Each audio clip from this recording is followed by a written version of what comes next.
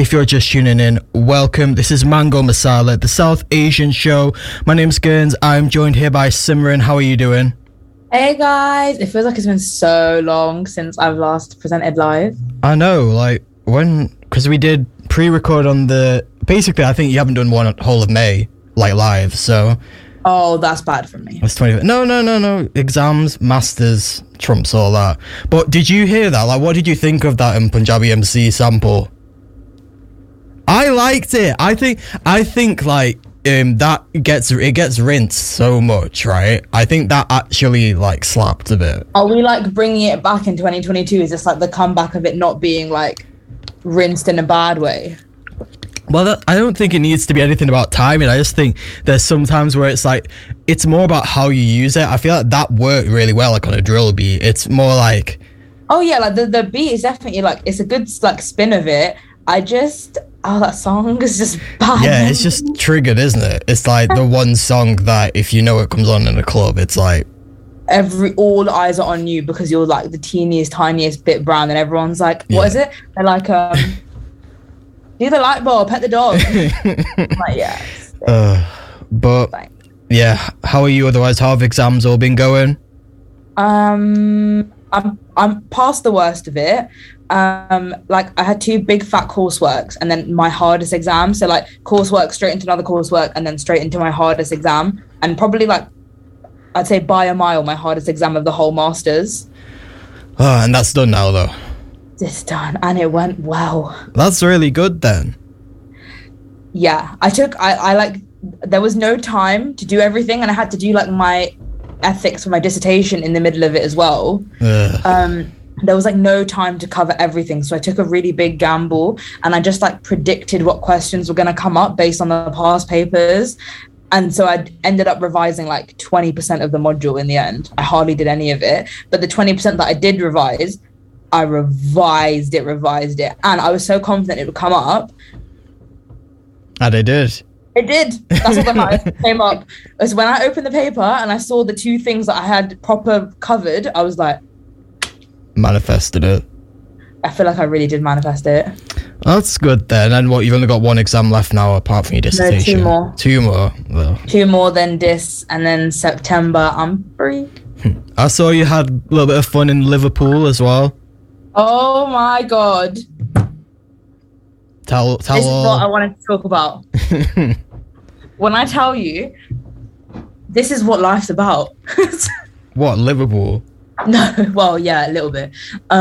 Just like living life, like just being spontaneous and just like, if you want to get on a flight and go, just go. If you want to get in your car and drive to Liverpool, just do it, you know? So it wasn't planned? We were at brunch, so we were all like, oh yeah, everyone's first exam's done, like let's go to brunch. And then we were like, oh, it's a nice day, like shall we do something after this? And then it turned into like, then I was talking about an aquarium. My friend is from Hull and she was talking about like some massive aquarium in Hull, and I was like, oh my God, there's an aquarium there. I was like, okay, but if we go to Hull, 100% we're going to end up in Amsterdam. Because there's a boat that goes directly from Hull to Amsterdam. Wow. So I was like, there's no way we can go to Hull and not wake up in Amsterdam. So I was like, let's rule that one out. Plus we looked at it and it was actually quite expensive, so maybe not. But then we had it in our heads that we were going to do something big at this point, and I was like, okay, well, we have to stay in the UK, but we could do like a night somewhere. Mm-hmm. And then we chose Liverpool. I was like, I know what to do, I know where to go. Mm-hmm. And were they not familiar with Liverpool then? No, they're from Nottingham. They were, we'll just go there, bing bang bosh, get ready, pre-drinks, Concert Square, club. Was there no possibility of you ending up in Ireland? We should have. If you're worried about going Amsterdam from Hull, then surely Ireland from Liverpool is the same thing. Yeah, it's true. We should have stayed away from the coast. Yeah. But that's really nice though. At least there was a bit of a break then, right? That's where we slept. Where? Oh yeah, I was gonna... Right, so it was unplanned, so... You didn't in my car, in the park. Allegedly. Why, is that illegal? Yeah, I don't think you're meant to sleep in your car. Really? Yes, so this was just a hypothetical story that Simran was telling on radio. Yeah. Or it might be, I think you're not meant to do it intoxicated. And that's the main thing. Oh, I wasn't. Okay, there we go then. Well, even so, this is all hypothetical. Anyway, It was all alleged. I'm a liar. Yeah. You're just I'd be like lying some what's it called, post-exam hallucination from all the revising you've been doing. I think I was just really stressed and sleep deprived. I don't think I actually left Nottingham. Yeah, that's exactly what happened. Yeah. I've been in this room all week. But yeah, it was so fun. That's really good. It's nice, like, because I know I'm not someone who I'm someone who finds it really hard. Like, I remember when I was in school, I would always, like, it would be pretty much as soon as Easter comes down, I would literally be like revising, and I would not be able to have fun because, like, I just would be like, oh, if I'm having fun, I should be revising. So I literally just wouldn't do anything for like 2 months. But, like, it's good that you're actually in a position where you're able to, like, okay, I'm gonna have fun for a break and then get back to it, sort of thing. I think after my A-levels, which was a very much like that, like no fun, like I was a robot. Coming into first year, well, obviously it's a lot more relaxed. I think I kind of just realized life is too short, and I am kind of that person. Like, I feel like I'm responsible in a way. Like, you know, Halima's thing is like she genuinely leaves everything last minute and just bangs it out and gets a first and then smashes it somehow. Yeah, I feel like my thing is I don't leave it so last minute, but I will make time to do something like go to Liverpool or like go on a night out. Like, even before COVID, when exams were in person, my second year exams, I went out before an exam, and then I got home and I was at the exam by 9. Commendable. Because my logic is, right, so, but I did it, I was clever. Like, I was prepared for the exam. I literally considered the club as a study break, like a 3-hour study break. Came back, slept, revised in the morning, I went to the exam, still did well, but I knew I had covered everything. Obviously, if I hadn't revised enough, no way would I have done that. But I feel like you do need to be really good at planning to do that, basically. Like, you can't just do it completely spontaneous. But like, I think I was in the library at like 10 and my friends were like, come out, and I was like, okay. Okay, fair. I don't know how you managed that, but well done. But my logic was, I literally have a video of me saying this. It came from my memories of a few months ago, and it was me in the library, and I was like, if I walk out of my exam tomorrow and get hit by a bus, the last thing that I did was sit in the library for 24 hours. Yeah, that is one way of looking at it, I suppose. And that sucks. Yeah. But I think this is the thing, right? You know what you were saying about like all the, oh yeah, it was so cool, like spontaneous. Like, just you talking about it just reminds me of like I'd say like maybe 5 or 6 years ago, like just where I remember, because I was like lucky enough to actually have a car, and me and my friends would just do like spontaneous things like that, and because we weren't necessarily in employment or full-time employment, there was so much free time to do that in, and especially when you had like summer holidays from uni, and I just like, that is genuinely like those spontaneous days were some of the best days ever, and I'm just like, that just never could happen now. So like, take advantage of that before you go into the working world, because like I don't think it happens anymore. Like, this was the thing as well. Like, my mum has turned a new leaf too. Like, even she was like, I thought she'd be like, come on, Sim, like, what are you doing? Like, just sit at home, come on, revise or whatever. Or even just like not being happy with me just going to Liverpool just randomly. She was just like, you're not, do what you want. She was like, have fun. She was like, I'll call you tomorrow. I was like, what? I was like, what? I swear, like, a lot you've been saying about your mum recently, she seems to be very like, yeah, whatever, like, just do what you want. She's not really been like strict ever, like crazy strict or anything. She was very like reasonable, but nowadays she literally keeps saying like, you're an adult, you're 22, you can do what you want, and I'm like, what is this? Be like, more strict with me. Pardon? Be more strict with me. What are you doing? Like, I was like, is this a trap? Sounds like a trap. But she was cool with it. Like, we nearly did to go to Amsterdam, but I didn't have my passport. I left it at home. And I was asking her for my passport, and I was like, yeah, we're going to go to Amsterdam. She was like, oh, okay. She was like, oh, I could have met you like halfway and just dropped it off. And I was like, what? I was like, I didn't know that was an option. I was going to go home, steal my passport and come back up. Wow. But to be honest, that probably is a good thing, because I feel like if you'd gone to Amsterdam, you would have inevitably probably done what people do in Amsterdam, and then probably had like 1 or 2 days afterwards where you're just like, yeah, and not being able to like properly revise and stuff. I think I'm still recovering just from the lack of sleep. Like, we didn't drink or anything. Well, loads, but allegedly we didn't. But we came back and then we slept an hour and a half, 2 hours. Like, how much sleep can you get? not in a car.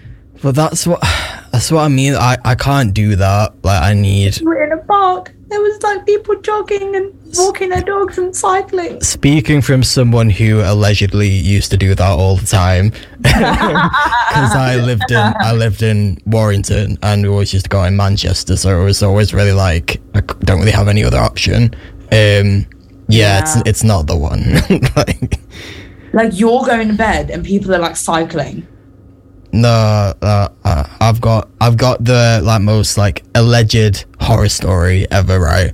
So once we went out for my friend's birthday, and this is just a dream that I had, right? And like once we went out for my friend's birthday, and it was like 4:00 in the morning, and I had to sleep there because I wasn't able to go home, and one of my friends was like in a similar position, so I was like, yeah, sure, we can just like sleep together.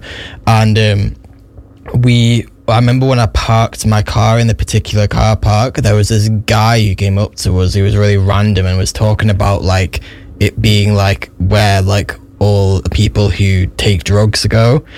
And I then, when we came back at 4 a.m, we got the lift up, and when we came out of the lift in the staircase below, I saw a woman like down like in the bit below, and I thought she was painting, because I saw like a little like palette thing. I was like, that's interesting. And then I got in like onto the floor of the car park, and my friend was like, yeah, you know, she wasn't painting, right? Like what she had in her hand was a needle, and I'll leave it there as to what was actually going down there. But the worst part is, obviously we couldn't leave because I couldn't drive. So like we were literally stuck there, knowing what was going on, like outside. We were just like had to wait there for hours until I was like, okay. I think it was pretty much as soon as it got to like daylight, I was like, okay, yeah, let's go. Like, we're out. Yeah, but yeah, kids allegedly don't do that. Like, if you I wouldn't recommend it. No. I'd say it's kind of funny to do it once, but like keep your wits about you. Do it in a safe area at least. Yeah. It's so glamorized as well, isn't it? Like if you do it in like you know, people that go like camping and stuff, and they like just like park in the back of the car. But I think that's an American thing when they all have massive cars and stuff. Like, yeah. Oh, that would have been cool, like a pickup truck. Yeah. Put down like a blanket in the back. Oh yeah, that would be cool. Yeah. Unfortunately, Jake does not have the capacity. Jake is Bunda's not big enough in it. Poor thing. Right, we've gone on a massive tangent. Let's talk about like pop culture first, right? So, Rihanna, A$AP Rocky. Rihanna had a baby. She tricked everyone into thinking it was a girl, and it was a boy. I knew it was going to be a boy. Well, she was photographed in a shop. Well, to be fair, obviously these days as well, like gender norms are going out the window, so people can wear whatever they want. But she was pictured in like a shop, like buying like very obviously feminine baby clothes, so everyone was like, oh, it's a girl. The one where she stood like holding it and looking at it. Yeah. And you like melt afterwards. Exactly. Everyone's like, she did that on purpose to like trick people.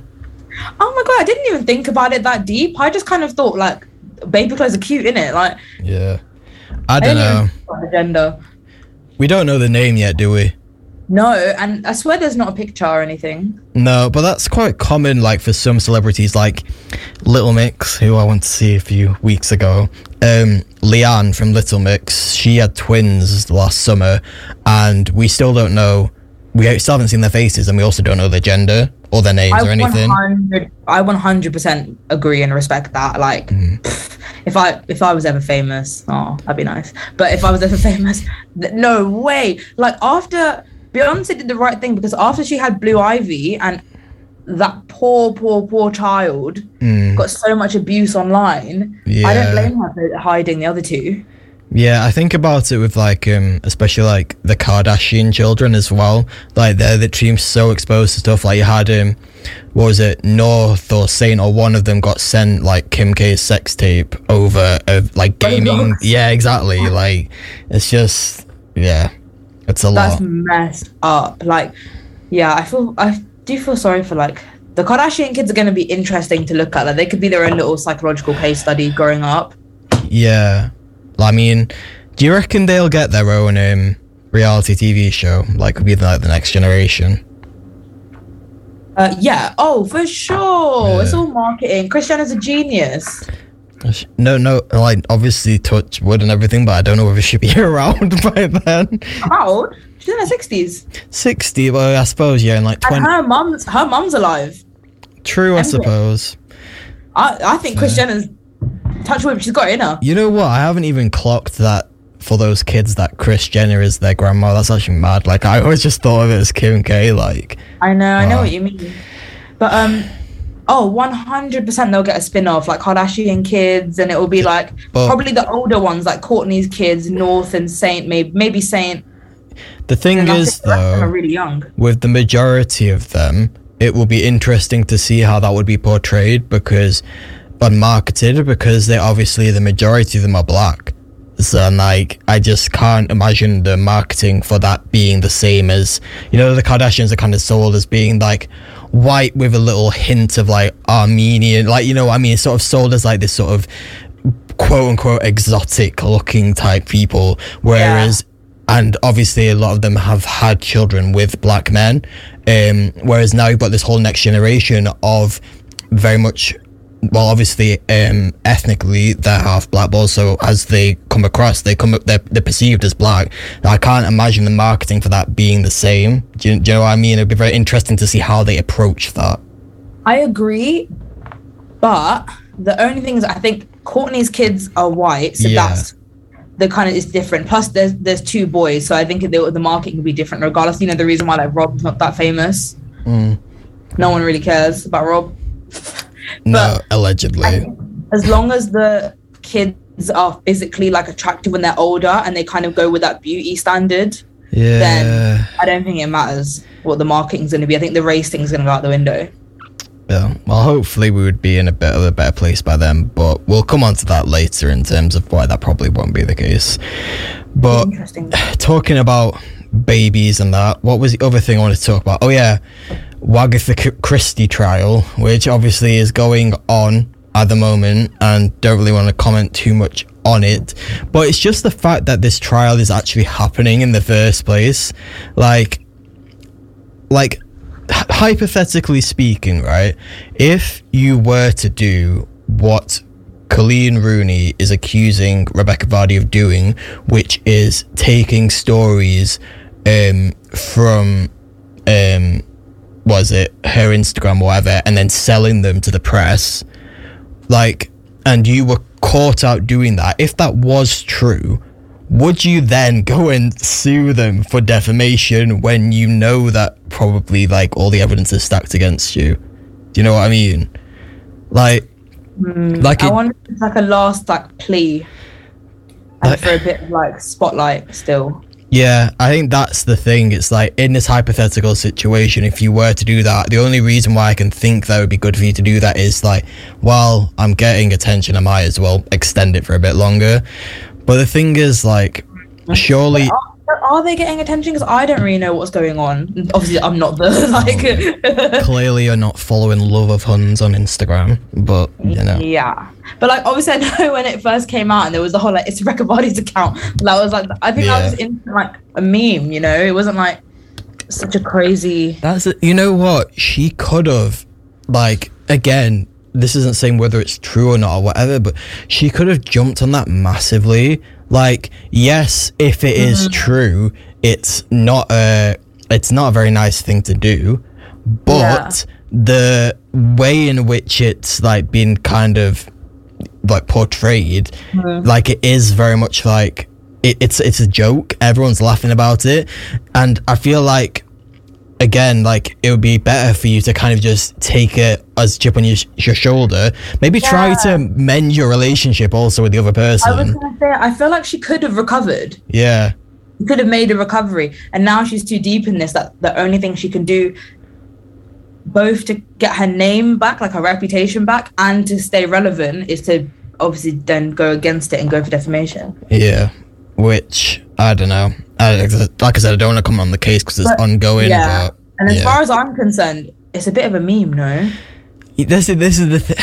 well, this is like literally we're going on another tangent, but right, again, ongoing trials, don't want to comment on the verdict of whether the person is guilty or not, etc. But obviously it's hard not to have an opinion on it when the trial of Johnny Depp and Amber Heard is being live streamed constantly. Like, why is that happening? Yeah, also, what's up with that?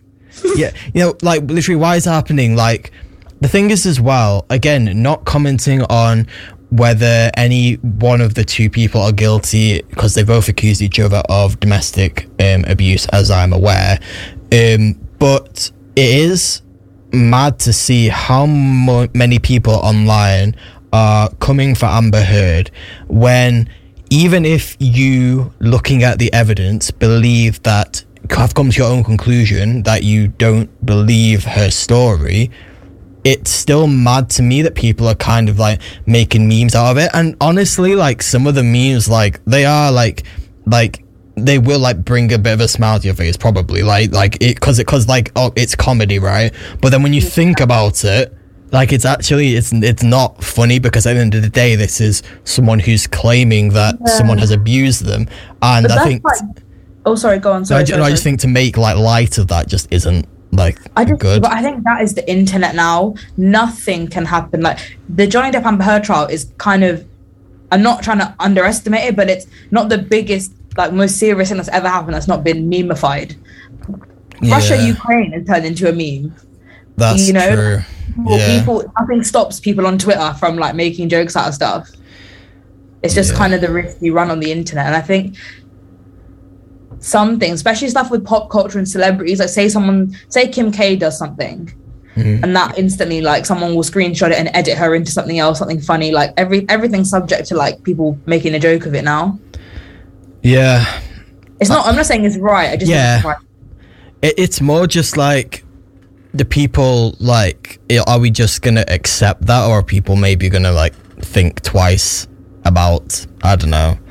I think too many people enjoy it. It trivializes such, like, in some cases, horrific things. I think to the point where it's become a part of internet culture now, and obviously everyone's on the internet. I think it's not, people don't even bat an eyelid to this kind of stuff anymore. Yeah, I don't know. It's a shame. How is this meant to be the fun thing? How have we turned it bad? We're so good at doing that. Right, we're gonna play. That's what I'm saying. We don't even need a plan. We just talk, and it just turns negative. Like, people should tune in if they want to have their mood brought down by the realities of life. No, because we're gonna play music now. Yeah, and then uplifting. We're gonna speak about the Kendrick Lamar and Nux albums. Yeah, it takes you on a ride. You know what I mean? For roughly the next 15 minutes, gonna be getting a bit serious, which we got serious last segment. We weren't meant to get serious. We just have a habit of doing that. It wasn't that serious. Like, comparatively, like, in terms of what other things we speak about, I don't think it was like that serious. Yeah, to be fair. But we're gonna get serious again now. And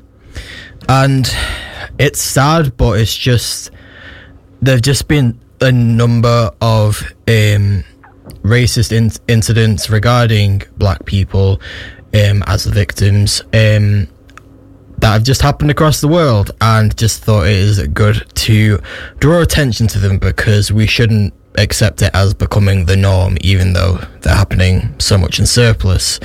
So the first one, which actually happened around, I think it was a week ago today actually, was in America, in Buffalo, and essentially this 18-year-old white man chose to go to a supermarket which was heavily used by black people.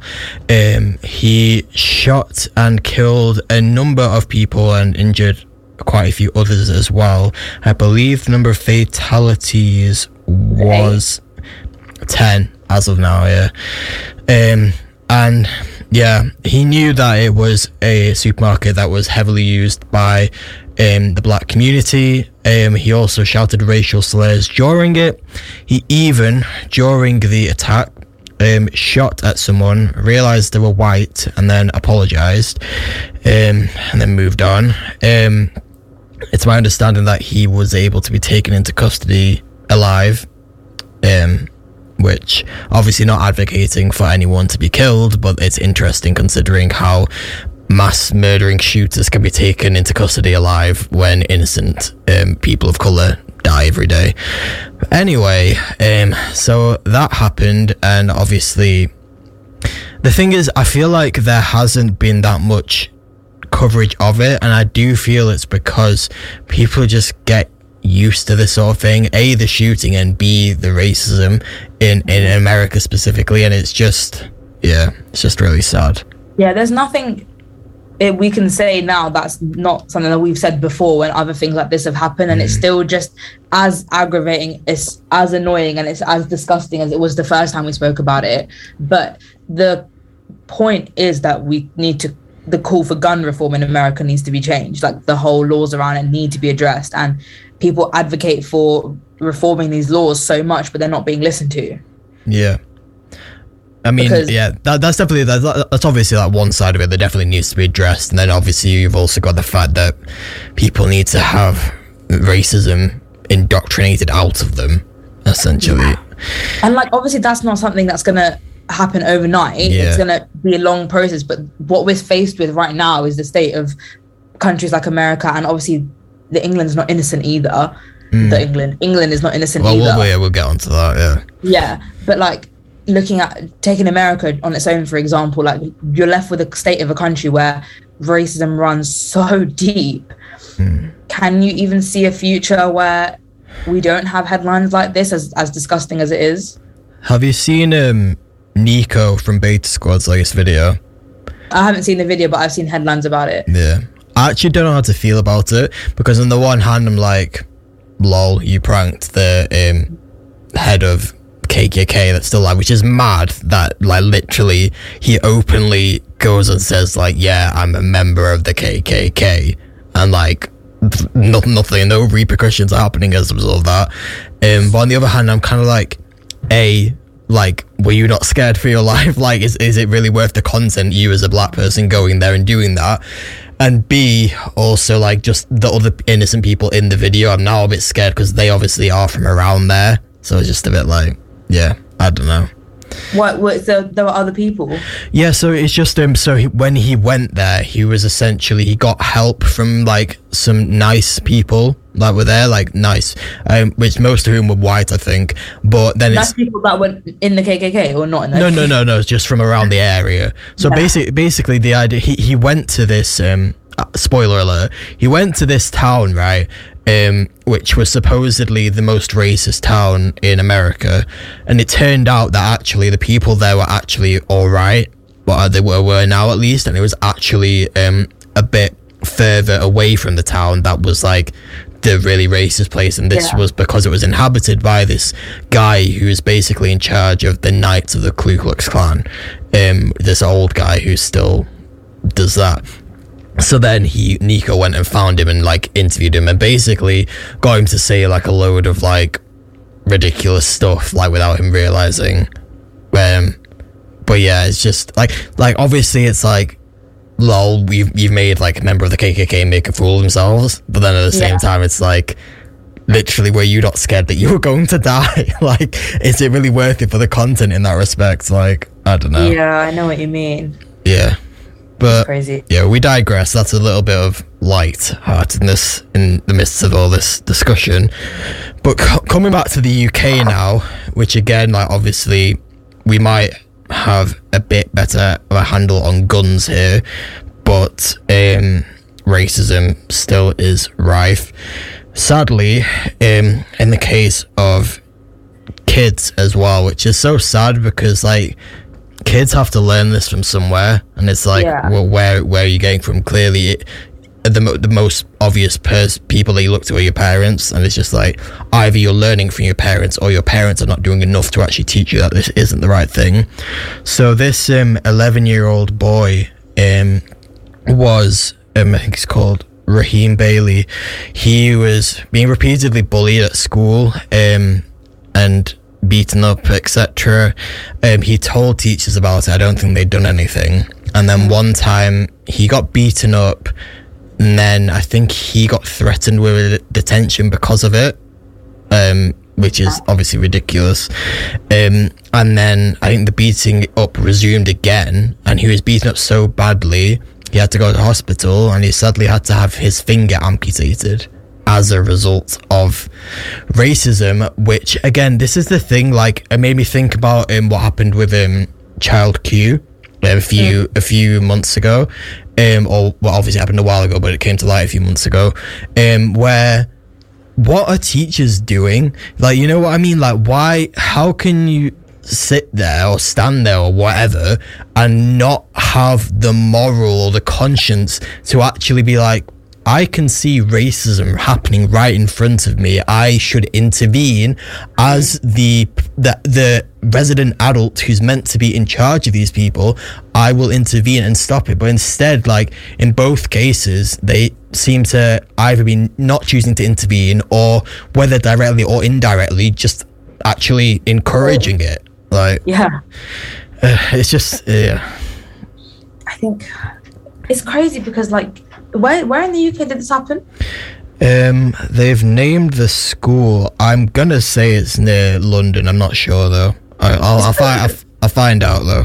It's crazy that they named the school, because surely that would just mean that people go to the school and, like, yeah. I feel like it's probably Abertillery. Where's Abertillery? Because my thing, like, if that's London, such a multicultural place, it really, like, baffles me that something like that happened. I mean, I know that sorry, London. It's Wales. Yeah. See, it's sad, but also it kind of makes more sense then. Like, yeah, like, I know it makes more sense. Like, I get what you mean, but, like, it obviously still doesn't, like, warrant it happening. Yeah, obviously, yeah. Obviously, in a place where ethnic minorities aren't as what's the word I'm looking for? There's not that many there. Yeah. You kind of expect, in a way, these things to happen more. Whereas, like, I'd be shocked if it happened in London. I mean, obviously, the Child Q thing was London too, but I'd be shocked if, like, this happened and teachers overlooked it and stuff, because I just feel like that's insane. This whole thing's insane. Like, I think it just, what I wanted to say was, like, because I think I'm surrounded by people who are, like, quite left-leaning or, like, Labour supporting, and obviously not racist people, and obviously a lot of people that I'm surrounded by are ethnic minorities as well.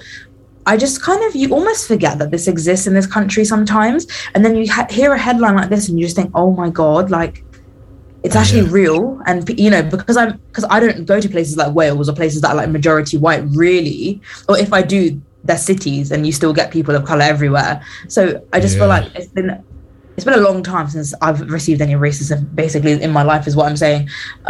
So I just feel like you forget that this exists, and then when you're faced with headlines like this, it's just, like, horrible. It is actually mad, again, like, touching on the point of, like, certain areas in the UK being a bit more of, like, you know what's actually jokes is that, like, they had the headline, I feel like it was the Daily Mail, I'm not sure, but it was maybe like a year ago, where they claimed that Didsbury, this area in Manchester, is a no-go zone because it's so heavily populated by Muslims, and it's a joke, because, like, it is, like, I wouldn't say Didsbury is majorly upper class, but it's certainly middle class. Like, it has, like, it definitely has, like, a lot of, like, well-to-do people there.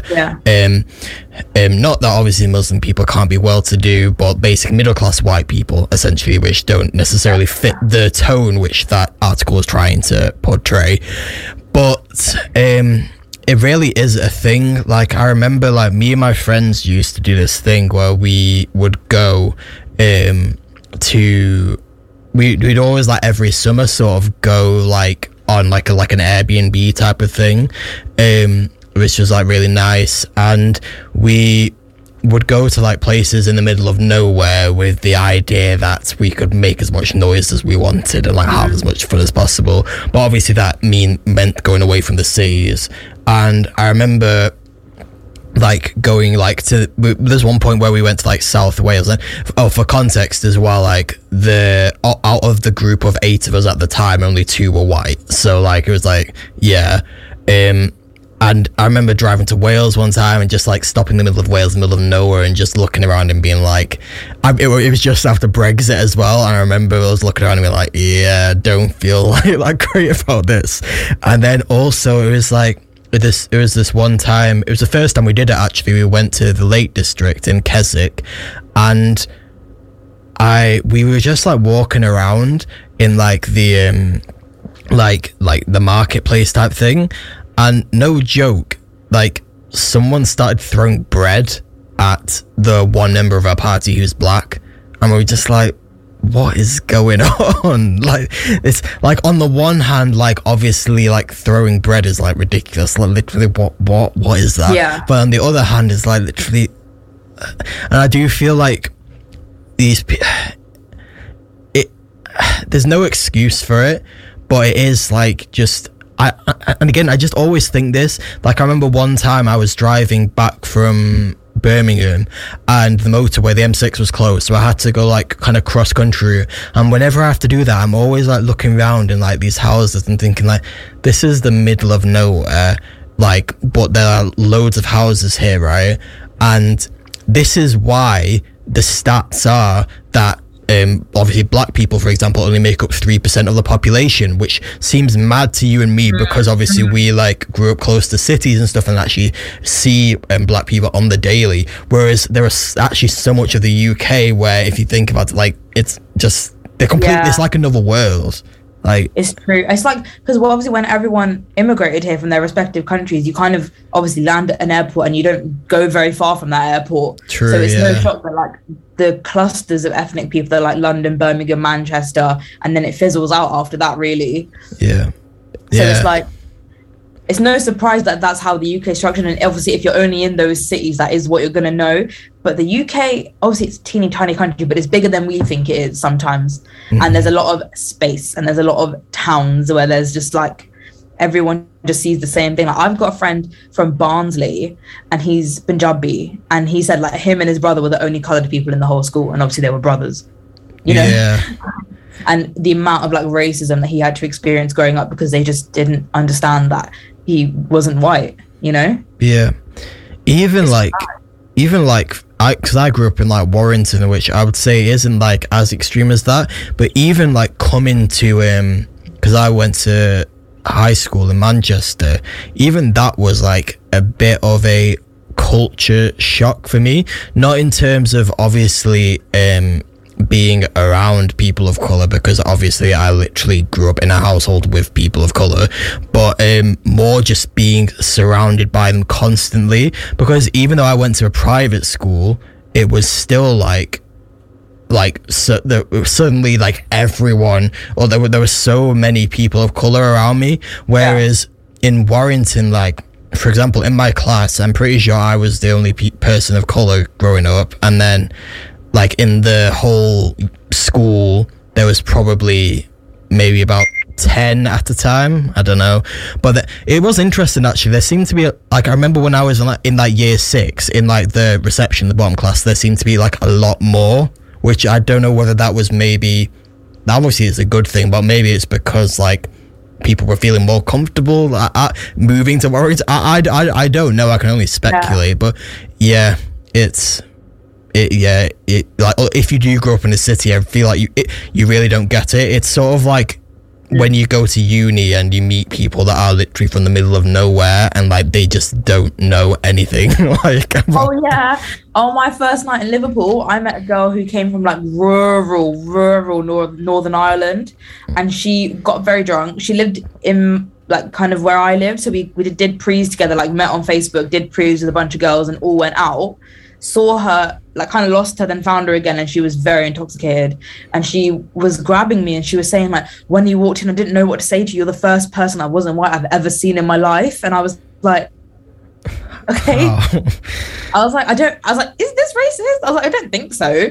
You just don't know what you're saying. Like, it's not racist because you're stating a fact. It's more the fact that like you should have the common sense to just keep that to yourself. You don't have to say that like, wow, what are you like? Yeah, I definitely wasn't offended, but I was just a bit like, this is wild. Like, I can never fathom a world where like I hadn't been exposed to every ethnicity and like not gender, but like every ethnicity and like every skin color and everyone, you know. Whereas for some people, that's all they know. Yeah, I remember my like my fiance once was at uni with someone, and she told me that they were obviously talking about like One Direction, and to be fair, I think this was quite a common thing.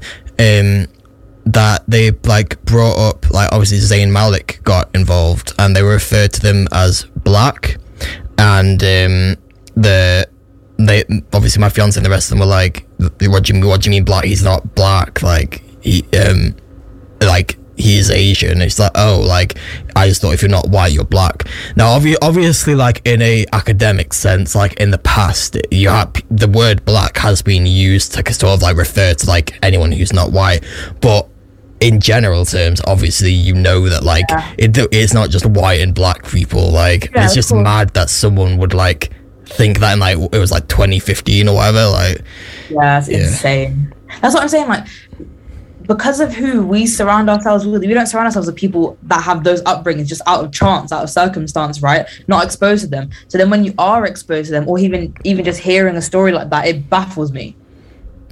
Yeah. And it's kind of like, can you even be surprised when people are racist to you then? Because in Liverpool, I wasn't surprised when it happened. And then when I went to Northern Ireland, I definitely wasn't surprised when it happened. Wait, so why was it that you weren't surprised that it happened? Because there, everyone was white. And obviously, especially when we went to Derry in Northern Ireland, obviously the history with Derry and the violence and stuff. And I wasn't expecting to see any Asians there, you know? Yeah. And I got called a slur from a man in a car, and it was very like aggressively said as well. It was probably the worst like racist experience I've ever had. Nothing surprised me, and that was like one of like 5 different things that happened on that. It was a school trip. We were there for like 4 days. It was one of like 5 things that happened just to me. Forget like little things that happened to other people. Like people were very openly like not straight up racist. Obviously that guy in Derry was straight up racist, but a lot of people were very like, I don't know if the word microaggression, but they were very like subtle, not subtle at all about it. Yeah. It is sad, like, because you have to use that word. Because at the end of the day, I suppose there are differing levels of racism, so it's not a bad thing. But at the same time, I feel like when you say subtle racism, it kind of takes away from the fact that at its core, it's still so wrong. It definitely was racist. They just weren't calling me like a slur, you know? It was a lot of people that would come up to us, because obviously my school was mostly Asian. Yeah, I was thinking We were doing geography stuff, and people would come up to us. They were all older people, and there was like 4 like couples in a day came up to us and were like, oh, it's so nice to have you guys here visiting, like this is just great, where are you from? And we'd be like, London. And they were like, oh. And we were like, yep, from the UK, mate, British accent. Like, I think they were expecting us to be like Indian accent, barely speaking English. And they even said comments to our teachers like, it's so nice that you're bringing them here, you know, away from like their home country to Ireland and all this stuff. And they were literally like, we have all come from London. To be fair, in Derry, they might have even liked you more if they thought that you were Indian rather than British. Yeah, this wasn't Derry. This was somewhere else, like near the coast. Derry was straight up slurs. Oh, thanks a lot, Simran. That's ruined. I watched the season finale of Derry Girls this week, and I ruined everything. Derry? No. Derry was very interesting to go to, like to visit. Racist, but we'll leave that. Like, it's fine. But yeah. How have we actually managed to do this, right? Because last time it was that we were meant to be talking about fun stuff and we ended up being a bit depressing, and now we're meant to be talking about depressing stuff and we've somehow ended up like fun. It's because Salim's not here. Yeah, it is true. Like, yeah. Speaking of, I've just seen, I don't know if you've seen her like Insta. She's having the time of her life. I'm very jealous. Oh yeah, she's got Insta back now, which is interesting. And whatever. Don't have time to be getting jealous about that right now. I'm in Nottingham. Not for much longer though. Only soon though. Exactly. I've been looking at flats. Whereabouts? City centre, like by like, what's it called? It begins with an A. Ancoats. Ardwick. Maybe. Yeah. Well, just let us know if you want any advice on where to and where not to. Yes, please. Yeah. Cool. Well, that's ended on a nice note, hasn't it? Oh, Maggie. Yeah. Soon. Very soon. Looking forward to it. Well, thank you, Simran, for joining me today. Thank you so much. Wish me luck. I'm going to the library now. Good luck. Hope you have a nice time. I actually... For the rest of the show. You know what? It's been a year since we did the chili challenge, and I still can't believe you literally came from that and then went straight to the library afterwards. Like, I actually don't know how you did that. Yeah, that came up in my Snapchat memories, and I sat there and did my dissertation all night. Yikes. I don't know how you did that. Yeah, I was not well. Drove back an hour, went straight to the library. I was so unwell sitting there trying to like concentrate on my dis. You were, to be fair, you were way worse than I was. That's because you actually ate the last one. I didn't. I like sniffed it. Yeah. But, well, I made the smart academic decision not to eat that chili, in my opinion. Yeah. Yeah, no. I had a life in front of me.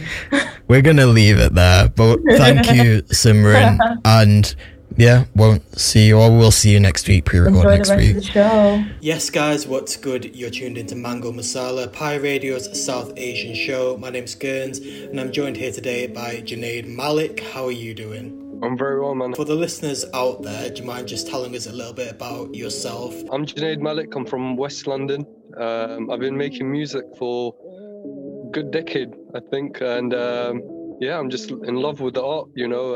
I feel like the best way to connect to people is through art, and I'm just lucky. I'm one of those lucky people that have that chance to exhibit it to the world. So I read a bit, I was looking on like your Spotify bio thing, and it said that you spent 7 years traveling around the world before coming back and like going back into music. So do you mind just telling me a little bit about that? Yeah, I had a strong spiritual phase. I went hiking a lot around the world, in Switzerland, even like local places, you know, like let's say Snowdonia or Lake District, wherever I could get to. But yeah, those experiences have stayed with me. It's empowered me into carrying on my journey, and you know, understanding again the connection between what art is and like what it means to, you know, express yourself on a spiritual level rather than just write music on just a vibe or a pop level. For sure, yeah. So would you say that that's something that has stuck with you to this day then, that you continue to put into your music, like thinking about more than just notes or lyrics on a piece of paper? It's about putting how you're feeling on a spiritual level into the art as well. Yeah, 100%. I mean, I remember before this hiatus that I had, I would try and write a song. Now it just flows out. Whatever I'm feeling at that point, I just put onto paper, you know, and record it as fast as I can. So it is a lot more about just understanding the emotional state of a person and opening up on that level. You've done like pretty well for yourself, obviously. I think like since 2018 sort of time, churning out song after song, and then obviously 2020 you were able to be one of BBC's Future Sounds artists, which I suppose was sort of like a bit of a a milestone for you in a sense. So what was it like? Obviously it's mad thinking that's 2 years ago now, but what was it like being able to be a Future Sounds artist, and what's your journey been like since then as well? Yeah, I mean, being a Future Sounds artist was a huge honor. I mean, to be praised by your peers and colleagues like that, you know, and a big firm like BBC backing you in the sense that they're expecting big things out of you, it was an amazing feeling. I mean, but since then, obviously, we had the pandemic and whatnot come across. So it allowed me to just regroup myself. I don't know how much it would have benefited my career to actually have done that.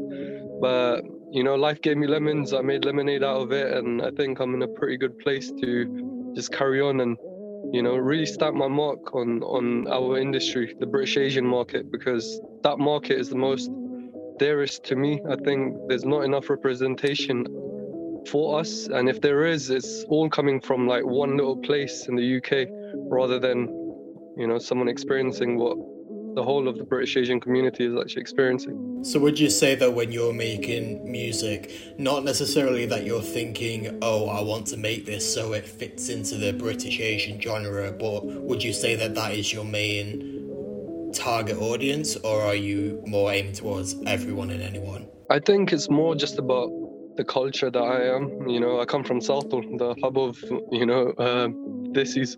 So, yeah, growing up in the schools that we went to, being educated, and, you know, all the Western portrayal that's been, you know, like in front of us all our lives.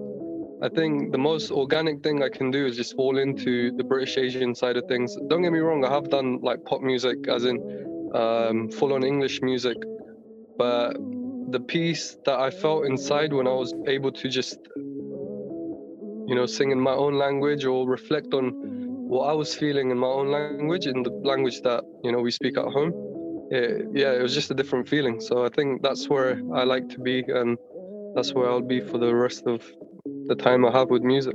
Sweet. So that probably brings us on to the main topic of discussion here, which is your latest single, Pyar Tenu Karan, which you released, I think, last week, wasn't it? Like Friday or Saturday?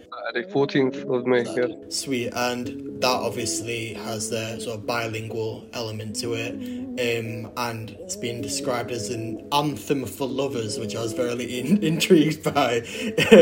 But yeah, it has this, you've got like full on, like, you go on like full falsetto in it. It's a bit like R&B trap sort of vibes to it. Do you want to tell us a bit like what it means to you and why you chose to go with that as your next release? This is one of those songs that I've had stored on my computer for quite a while. And obviously, again, during the pandemic, I wasn't able to get it out. But it was one of those songs that, yeah, it was quite sensual, you know, it was quite intimate. And I never thought that, like, growing up, a British Asian artist has ever, you know, dropped something like that.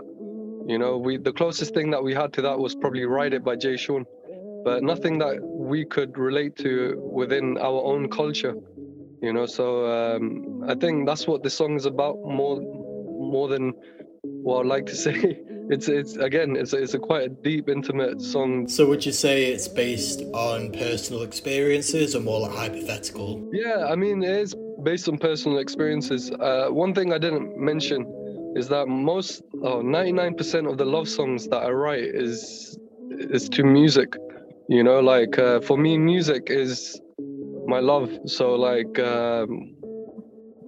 yeah, like when I'm imagining things, it's just about the way like music's making me feel. Yeah, no, that's a really interesting way of thinking about it, actually, because I always think like so many songs are about love and romance, and how it's weird how like that, like so much doesn't kind of go out of that sort of pool of ideas. But when you think about it like that, and about how love doesn't necessarily need to be like describing a relationship between people, like, yeah, that is a really cool way of thinking about it, actually, definitely. And I can imagine that probably helps a lot with the creative process, because you always have a relationship with music, right? I mean, again, music doesn't cause you any harm or problems, you know, like as normal relationships would. So when it comes into this, it's like no strings attached, you know, it's just full on love. And I mean, if you look back at my previous release from, I think it was February, the song's called Bemisal, and that was a real spiritual element as well. It was more based on my relationship with the creator, you know, and, you know, just expressing that regardless of all the pain that life could cause, as long as you're there, I'm all good, and I'm all like following the way that you set out for me.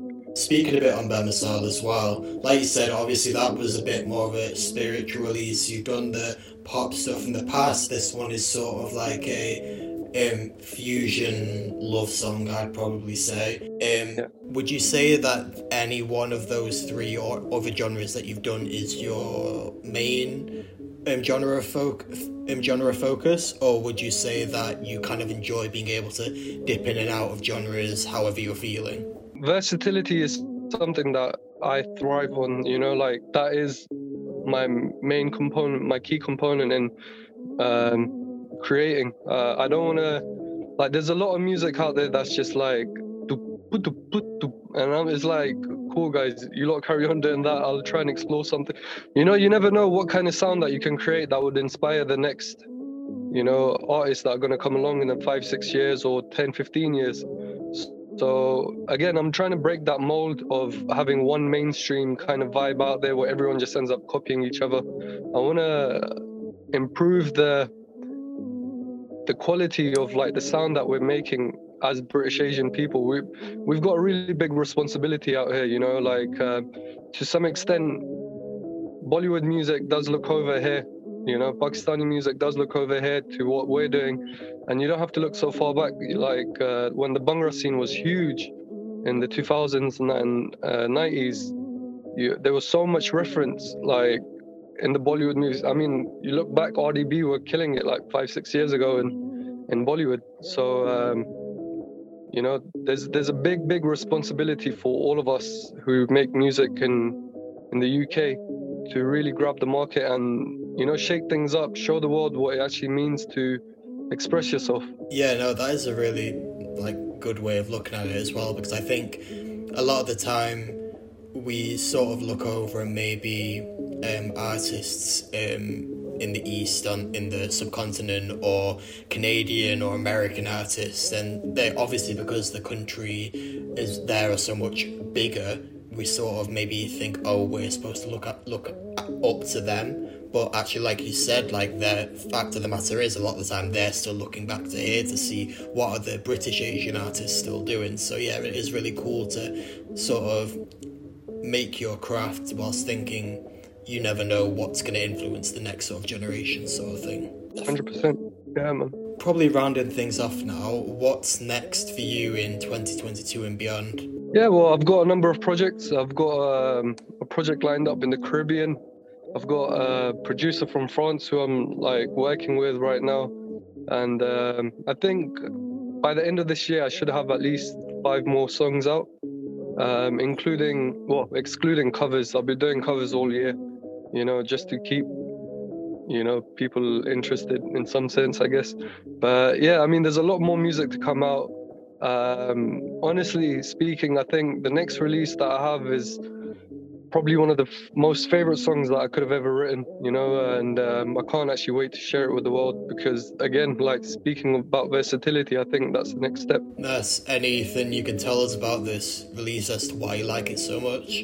It's more retro, like let's say is a bit more like futuristic retro pop kind of sound that I've been trying to create for quite a while, but yeah, I've found the right people to make that kind of music with, so it should be coming out soon. Junaid Malik here on Pi Radio, Manchester's #1 youth-led radio station. Remember, you can follow Junaid Malik on Insta at the Junaid Malik. Also, whilst you're at it, why don't you follow us as well?